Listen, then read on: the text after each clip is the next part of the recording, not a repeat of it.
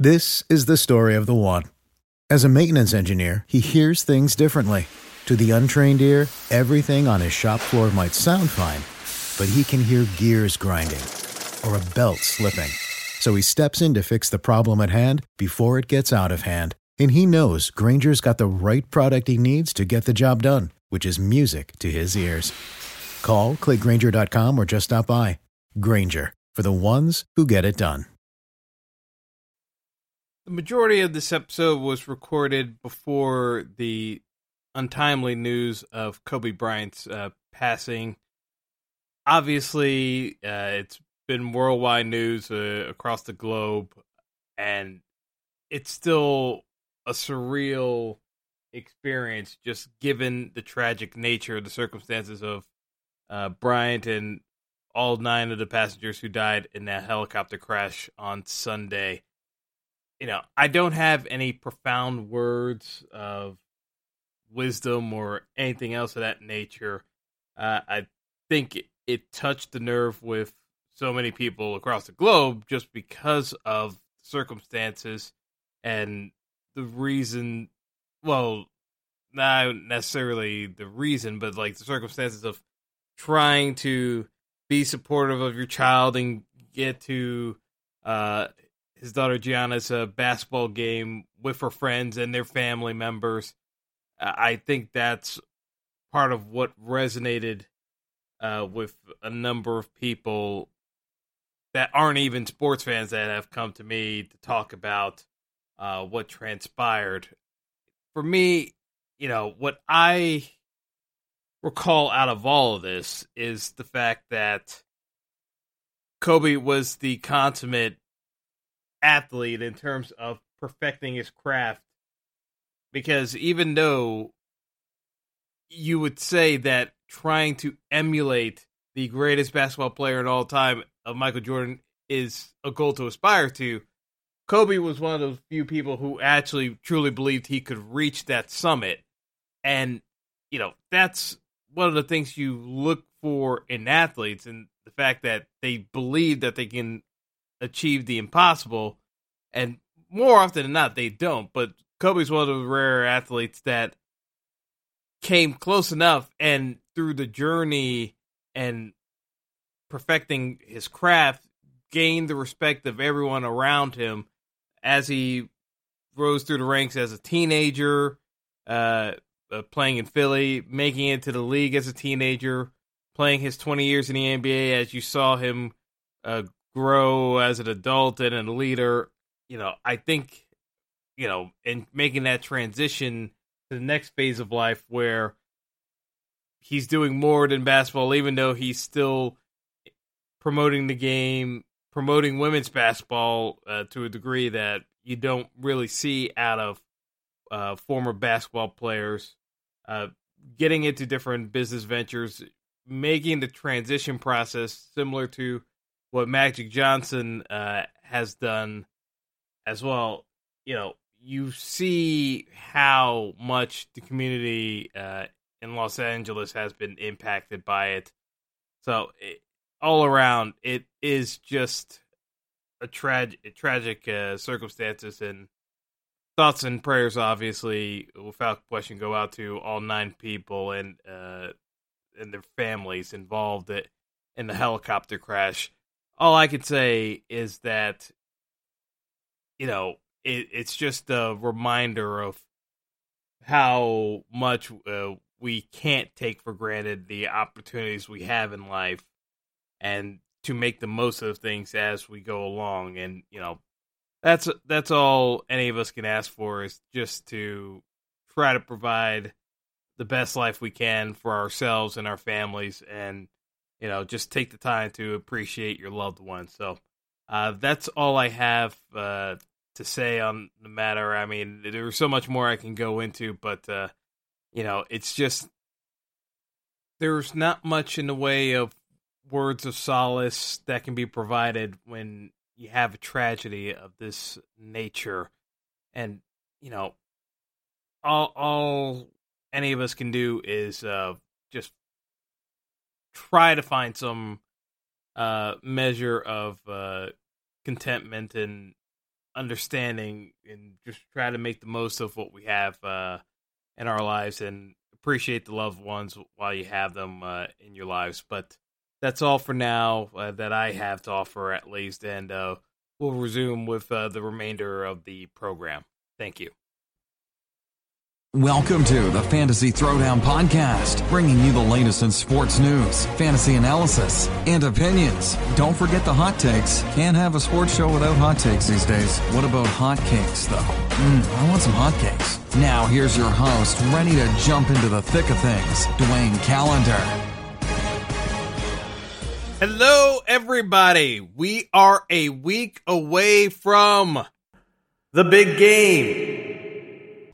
And the reason why I'm saying the big game is because the NFL has a copyright on what we refer to as a super,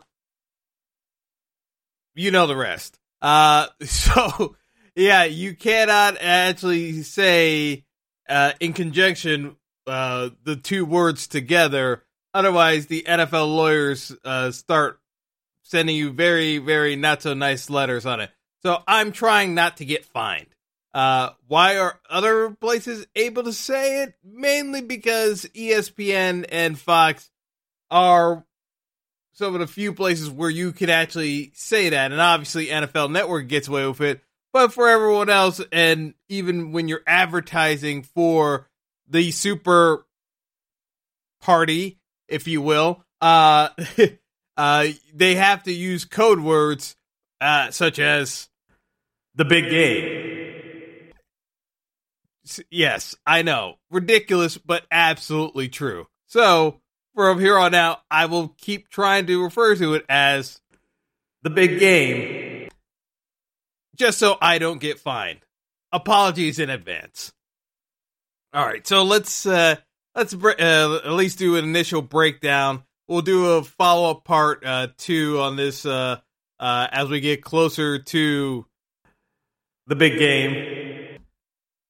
As we get closer, and we can do the full breakdown of what the final bet line ends up being between the 49ers and the Chiefs. Initially, this line came out at favoring the Chiefs by a point. Over-under was at 54.5. It looks like it's going to be creeping down to 54. Looks as though the public money so far, at least initially, it's coming in at least 70% on the Chiefs thus far. It could change as we get later on because the teams are going to be arriving tomorrow for the opening night of the Super Week. Oh, man, I'm going to slip up at some point. I just know it. But anyway, the public money's coming in on the Chiefs, so that line could start moving towards 2 points by the end of the week. But you have a very interesting matchup here. I mean, with the Chiefs, you know, you have a high-powered offense and a defense that has gotten steadily improved as they moved on from the second half of the year. One of the biggest things that I've noticed with the Chiefs, and even though their defense is still middle of the pack in terms of overall statistical analysis, they've improved tremendously. They've been the top 10 defense since week 14 of the regular season. And in large part, one of the biggest adjustments that former Giants defensive coordinator Steve Spagnuolo did, and I love Spags because Spags understands how to build out a team to make a Super Bowl run. He actually made the switch of having safety Tyrann Mathieu come in to play slot corner on certain downs and moved out Kendall Fuller from the slot corner position over to safety. And that move has tremendously improved the secondary to the point that they've actually been able to hold teams. Again, one of the biggest statistics that people have overlooked is the fact that you know, they had an 8-game winning streak where the Chiefs defense held opponents to only scoring on less than 29% of their possessions. Since week 11, that ranks about third in the league. And they've only allowed a touchdown on 17% of those possessions, which is seventh in the league. Again, when you have a high-powered offense the way the Chiefs do, one of the biggest things that they actually have to do is basically slow the bleeding. I mean, in years past, the Chiefs' defense was so bad. They had to win a shootout, courtesy of Patrick Mahomes, and win games 35-31 or even higher sometimes. They needed Mahomes to throw for 4 touchdown games. Now, with that all being said, Chiefs are lucky to even be in this game. Almost had to slip there. The Chiefs are very much fortunate to be in this game because, by all rights and accounts, Chiefs should have been eliminated by the Texans, if not for, and again, I'll make this announcement, Bill O'Brien is a terrible head coach. Again, Bill O'Brien is a terrible head coach. Because there is no way in a playoff game, spotting a team 24 points, that you should ever be allowed to come back from that game unless it's a spectacular choke job. And even then, to come back in one quarter against a team shows how incompetent you're actually being coached.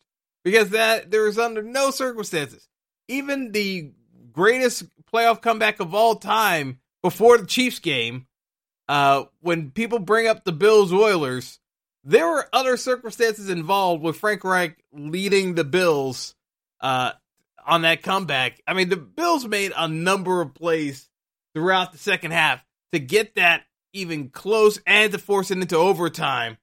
There were a number of things. The Chiefs made that comeback in less than 30 minutes of actual real time. It was less than that for game time, but in terms of real time, from the people saying it's over for the Chiefs to, oh my God, Patrick Mahomes is amazing. The Chiefs are going to take this.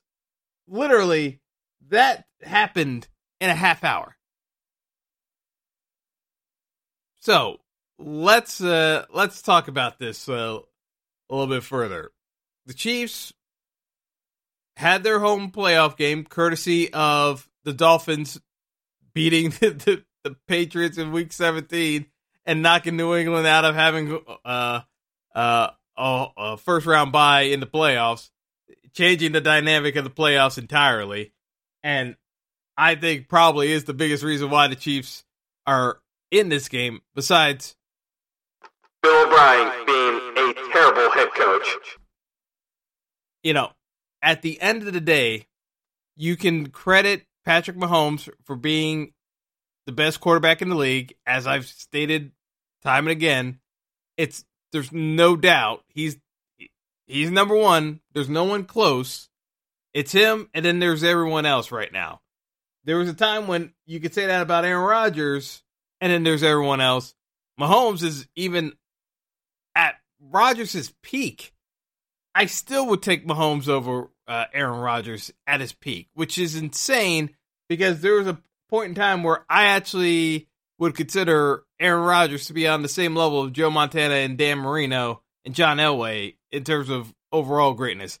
And yes, I know New England fans, you're going to scoff at the idea that I don't think Tom Brady is the greatest quarterback of all time. I'm sorry, I don't. I know he is an all-time great quarterback. TB12 truly is, but no, not on the same level as those guys. It's a different era, but that's a whole another conversation. To be perfectly honest. So, what do we have on our hands here? We have a matchup between the best quarterback in the league and the best defense in the league. usually you don't see this matchup coming up in the big game. At some point, one or the other gets knocked out just because of the law of averages. It just doesn't hold up where you get the number one guy versus the number one defense. And the reason why I say Patrick Mahomes is the number one quarterback in the league is that he, again, when you look at the numbers, has had the best start to a career than basically any other quarterback in history. Through 35 starts, Mahomes ranks first all-time in passing touchdowns with 87, passing yards per attempt at over 9.3 yards per attempt, passing yardage, he's over 10,600 yards, and he's second per pass attempt in terms of yards behind Kurt Warner. Again, Kurt Warner playing with the greatest show on turf, and Mahomes plays out in an outdoor stadium, and also had a fractured kneecap this year, by the way. People forget about that. Like, Patrick Mahomes missed time this year and still put up these ridiculous numbers with a fractured kneecap. Had a dislocated kneecap. It's like I don't know what else to say, because there was a point this year with Mahomes injured where the Chiefs Super Bowl odds went to plus 2. Plus 2,200 is where the Chiefs Super Bowl odds went, and I wouldn't even touch that line even for $5. If you tell me that a quarterback had a dislocated kneecap and would come back and play as well as Patrick Mahomes did and run for a touchdown the way he did against the Texans and against the Titans with that 27-yard scamper into the end zone that made all the highlight packages for the past week, I don't know what to tell you, folks. Miracles can happen, but that was something else by Mahomes. Even if you adjust for like the different eras of quarterbacks in terms of how their passer rating grades out on average, Mahomes through 35 starts, like the only guys that are comparable would be, again, Kurt Warner and Dan Marino. It's hard to argue with the numbers. And when you actually see him perform on the field, you see greatness. One of the things that people, they may not want to admit, but if Mahomes wins the Super Bowl, oh, there we go, first slip. Oh well, hopefully it doesn't catch. If Mahomes wins this game, you actually have to put him already on trajectory of going into the Hall of Fame.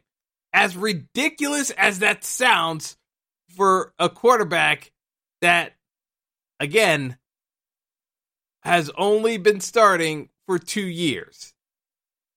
It's absurd. But, again, not out of the realm of possibility. Just being honest, folks. That's just the way it's shaping up. So, to go into just the how he stepped up even further.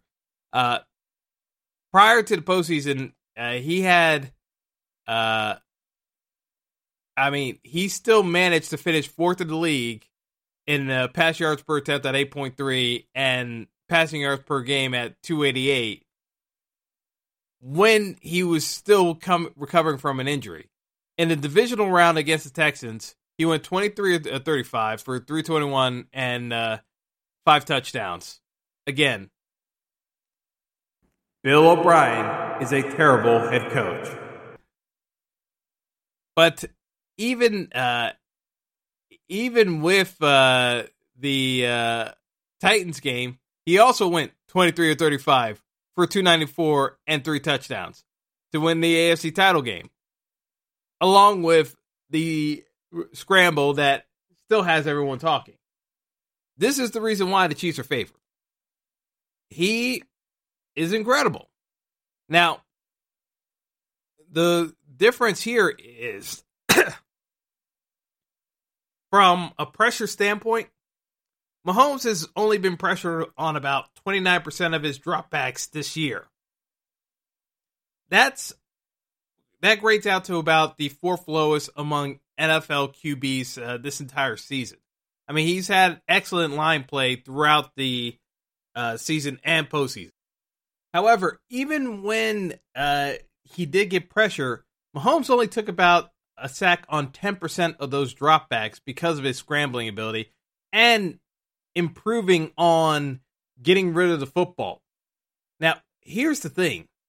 San Francisco ranked, in terms of their defense, they ranked second in the league in expected points and also in pressure rate. Also, did I mention they were also second in sack rate? So they had a higher percentage of pressure rate than just about every other team in the league, and a sack rate in terms of NFL teams with 8.7%. In terms of what San Francisco is able to do, they confuse you at the line of scrimmage. Obviously, they got Nick Bosa as the number 2 overall pick this year, but they've got 4 pass rushers on that defensive line that can get as much of the pressure as they can. So they've got guys that are easily capable of double-digit sacks per year on that defensive line because of all the draft picks the 49ers have stockpiled post Kaepernick era of tanking and being able to have a stockpile of picks. Granted, 49ers did an excellent job drafting everybody, but they did have a wealth of picks over the years to build out their offensive and defensive lines, which the Giants should have been able to do, but that's a whole nother story. Again, sour grapes on my part.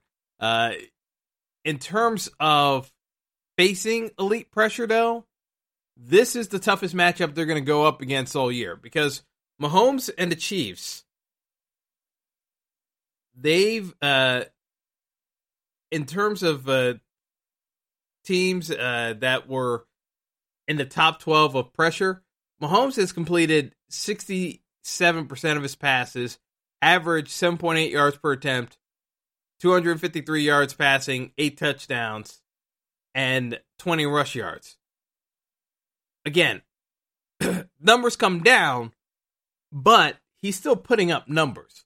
This is the crux of the problem for San Francisco. Can they slow down the Chiefs enough with their defense to give Garoppolo and the offense enough opportunities to wear out the Chiefs' defense? Because the truth of the matter is that, the 49ers' rush defense isn't as elite as their pass defense. But I don't want to automatically concede that there's no way the Chiefs can't have a big passing game against the 49ers defense. As great as Richard Sherman is, he's only going to be able to cover one guy. And even then, I still think that the Chiefs don't match up or find ways of moving around Tyreek Hill into the slot and other parts of the field so that Sherm isn't covering him the entire way through. I think the Chiefs find ways of getting Tyreek Hill into different spots on the field to make life very difficult for the 49ers secondary and force other people to pick him up rather than have it be a straight out-and-out matchup against Sherman. I don't think it's even remotely in their best interest. I think when you have Sammy Watkins on the opposite side there, you can have him outside in the slot to take away Sherman because, truth be told, Sammy Watkins woke up out of the deep freeze against the Titans with his 10 targets and the deep bomb. You have to respect the fact that the Chiefs can hit the big play with Sammy Watkins in the back, coming out of the backfield and even splitting out wide. Watkins has that game-changing speed. So with him healthy coming into this game, it makes a difference. It forces the 49ers to have to account for everyone on the field because you have two speedsters in Tyreek Hill and Sammy Watkins, and you have Travis Kelce, who can also line up in the slot and do damage from that tight end position because, he can burn you deep down the field, but he can also gas you. Now, the one caveat that the 49ers defense is prepared for is they've been practicing against an elite number one tight end because Travis Kelce and George Kittle have been 1-2 in tight ends for the past 2 years. So the 49ers are used to matching up in practice against an elite tight end. I don't think that's going to intimidate Quan Alexander whatsoever as the primary coverage linebackers for the 49ers. I think Alexander's going to be on Kelce, and I think he's going to do a good job. I just think it's a tough matchup, so Kelce is going to get his touches. I don't expect him to have anywhere near the performance he had against the Titans, but, at the same time, he is going to be a factor because he's going to be pulling guys away from what they would typically want to be able to do with the different coverage fronts that the 49ers are going to put up with Robert Saleh, their defensive coordinator. So, to me, the key here is, the Chiefs play action, and the Chiefs use play action at one of the highest rates of the league. They use it on 31% of their dropbacks, and Mahomes has a 105 point rating using play action. And, it's one of those situations where the Chiefs use the run to justify passing. I think the Chiefs are going to end up having to run on this 49ers defense at least earlier on to keep them honest. Because the league average for play-action passing, quarterback rating is at 97 for play-action passes. 49ers defense, they shut teams down. The 49ers quarterbacks are using play action against 49ers defense. They're at a 94 rating with a 6-yard average per pass. They don't. They actually knock teams down in terms of being able to throw the football. It's really the run game where teams have had success against the 49ers. And even then, that was when the 49ers weren't healthy. With the 49ers having Quan Alexander back healthy, it makes a tremendous difference for that defense. That's where I think the Chiefs still are going to have a bit of a struggle. But I truly believe it's the case of Patrick Mahomes may actually have to be the leading rusher for the Chiefs this year, because using the run to start setting up some of these throws, I think is going to be vital. I think Patrick Mahomes is going to have to scramble to free up some of the downfield passing attack, similar to what Russell Wilson is able to do in Seattle. Because to me, the blueprint for beating the 49ers is closer to what the Seattle Seahawks end up accomplishing against the 49ers. Because to me, the 49ers have been susceptible to Seattle, and Seattle is such a heavily grounded running attack. But the caveat is Seattle has the deep big play possibility, and with Russell Wilson, he can scramble too. I think that's the game plan of going after the 49ers, because Mahomes has great arm strength, and he has a great ability to complete passes down the field. I mean, league average wide, if you're thrown deep down the field over 15 yards, your average completion rate is under 42%. Mahomes is at 47%, And again, he has a touchdown rate of 12% throwing deep down the field compared to a league average of 7%. Now, the case being with San Francisco's defense is the average QB rating throwing deep down the field is only 78%. Large part of that is due to Richard Sherman. He goes out of his way of cutting off angles and lanes for wide receivers to get to on deep pass plays. It's one of the hardest things I've seen teams have trouble with against 49ers is they can't run the football and they can't throw deep down the field. So what do? They end up getting caught with getting out of rhythm, and that's what happened to Green Bay. Green Bay couldn't run the football effectively. Aaron Rodgers isn't the scrambler he used to be, and the passing game ended up becoming a case of Devontae Adams try to win a one-on-one battle, because if he doesn't win the one-on-one battle, the pass play's not going anywhere. And the Packers were out of the game before halftime because of that fact. I just look at this as a case of, with the Chiefs offense, they have to find ways of running the football to at least give themselves an opportunity of hitting San Francisco with some big plays down the field.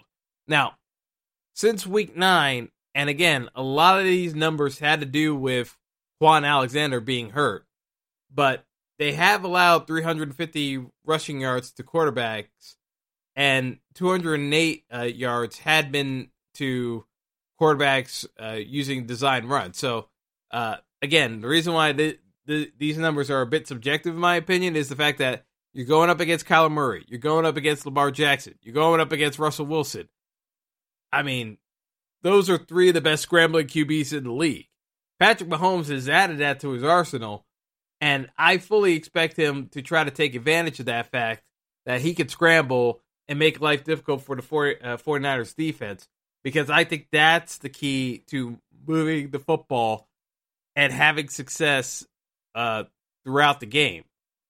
If not, then I think it becomes more of a 49ers type game versus the Chiefs being able to do what they need to get done.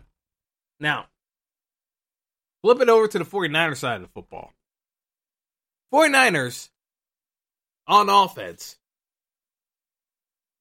and people keep knocking on Jimmy G as though Garoppolo can't play. Guy can play. Bill Belichick does not designate you as the heir apparent to Tom Brady without having good cause. Bill Belichick, if he had his way, and I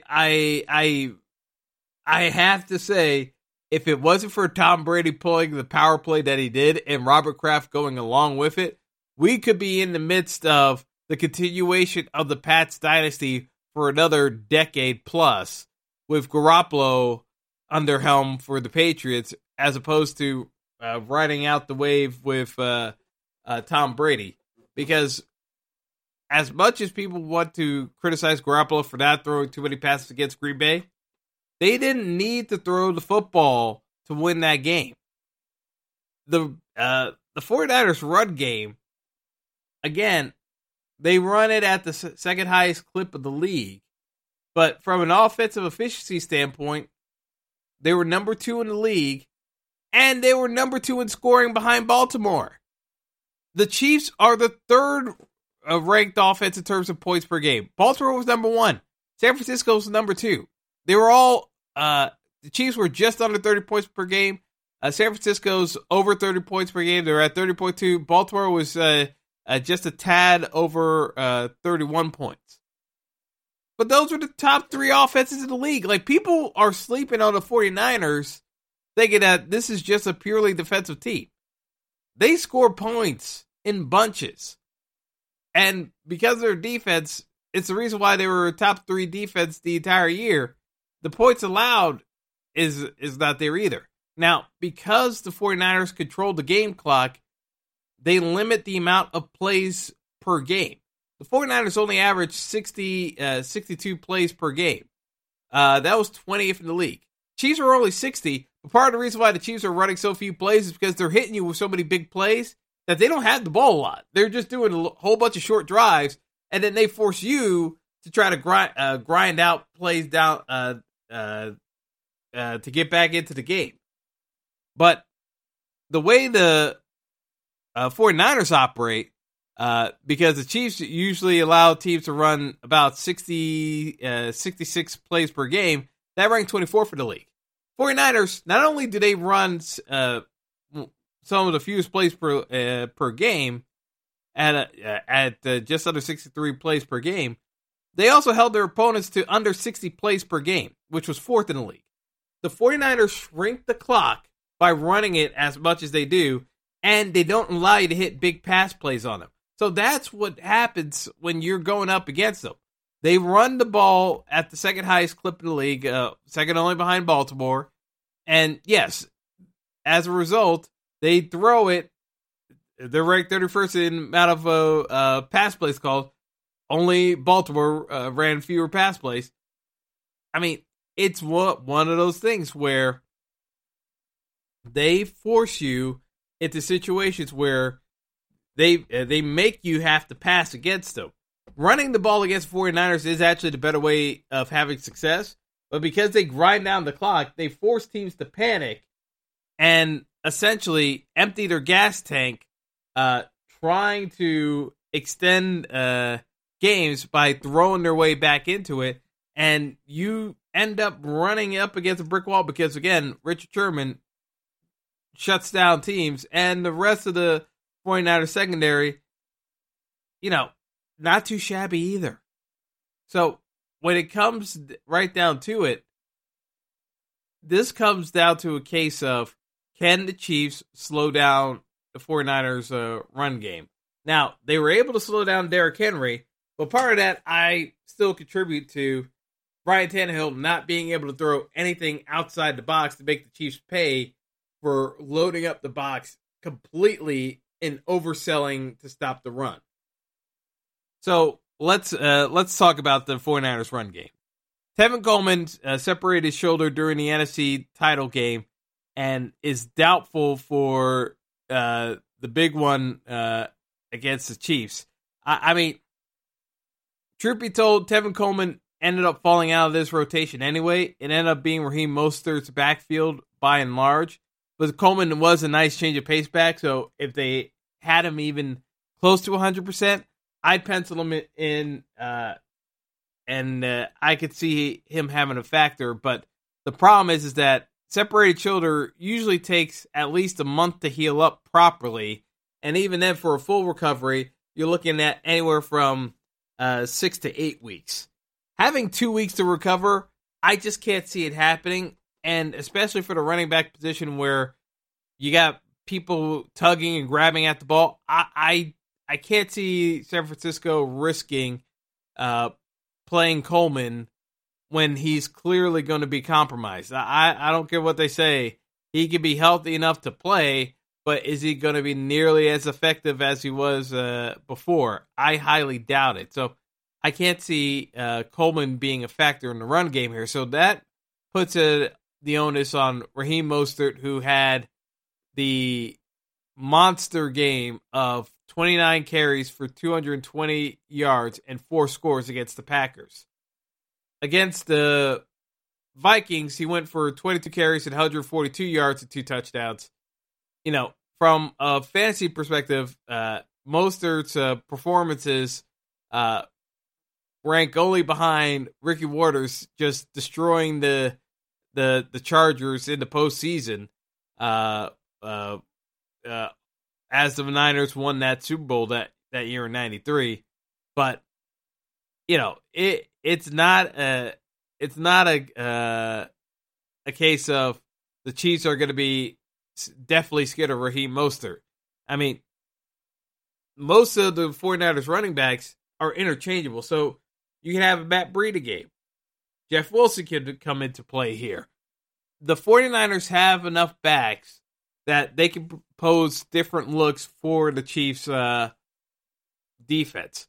The only versatility that you got a little bit more out of Coleman was Coleman did have more essentially big play breakability to break open a big run, but Mostert's been so productive and so heavy-handed with being able to slam into that hole and wear out a defense that the 49ers haven't had to rely on having a big run play to jumpstart their offense. Their methodical nature allows them to just basically sledgehammer opponents into submission, and Mostert has been highly effective in that role of the zone cut blocking scheme that Kyle Shanahan, the 49ers coach, employs. So, again, the 49ers should be in a position where they should be able to rack up 150 yards rushing against the Chiefs. Similar to the way I thought the Titans would be able to do it. Now, I have far more confidence in Garoppolo throwing down the field as needed when the Chiefs stack the box, which I expect they will, to at least show some face that they're not afraid of tackling Raheem Mostert head on and slowing them down. They're willing to sacrifice their bodies to get that win. And I'm very much curious to see how that matchup plays out, because if the 49ers are unable to get their run game going, this becomes an entirely different game where Jimmy G is going to be relied upon to throw for nearly 300 yards to win the game for the 49ers. I think, personally, that the 49ers are still going to be able to run the football at will on the Chiefs.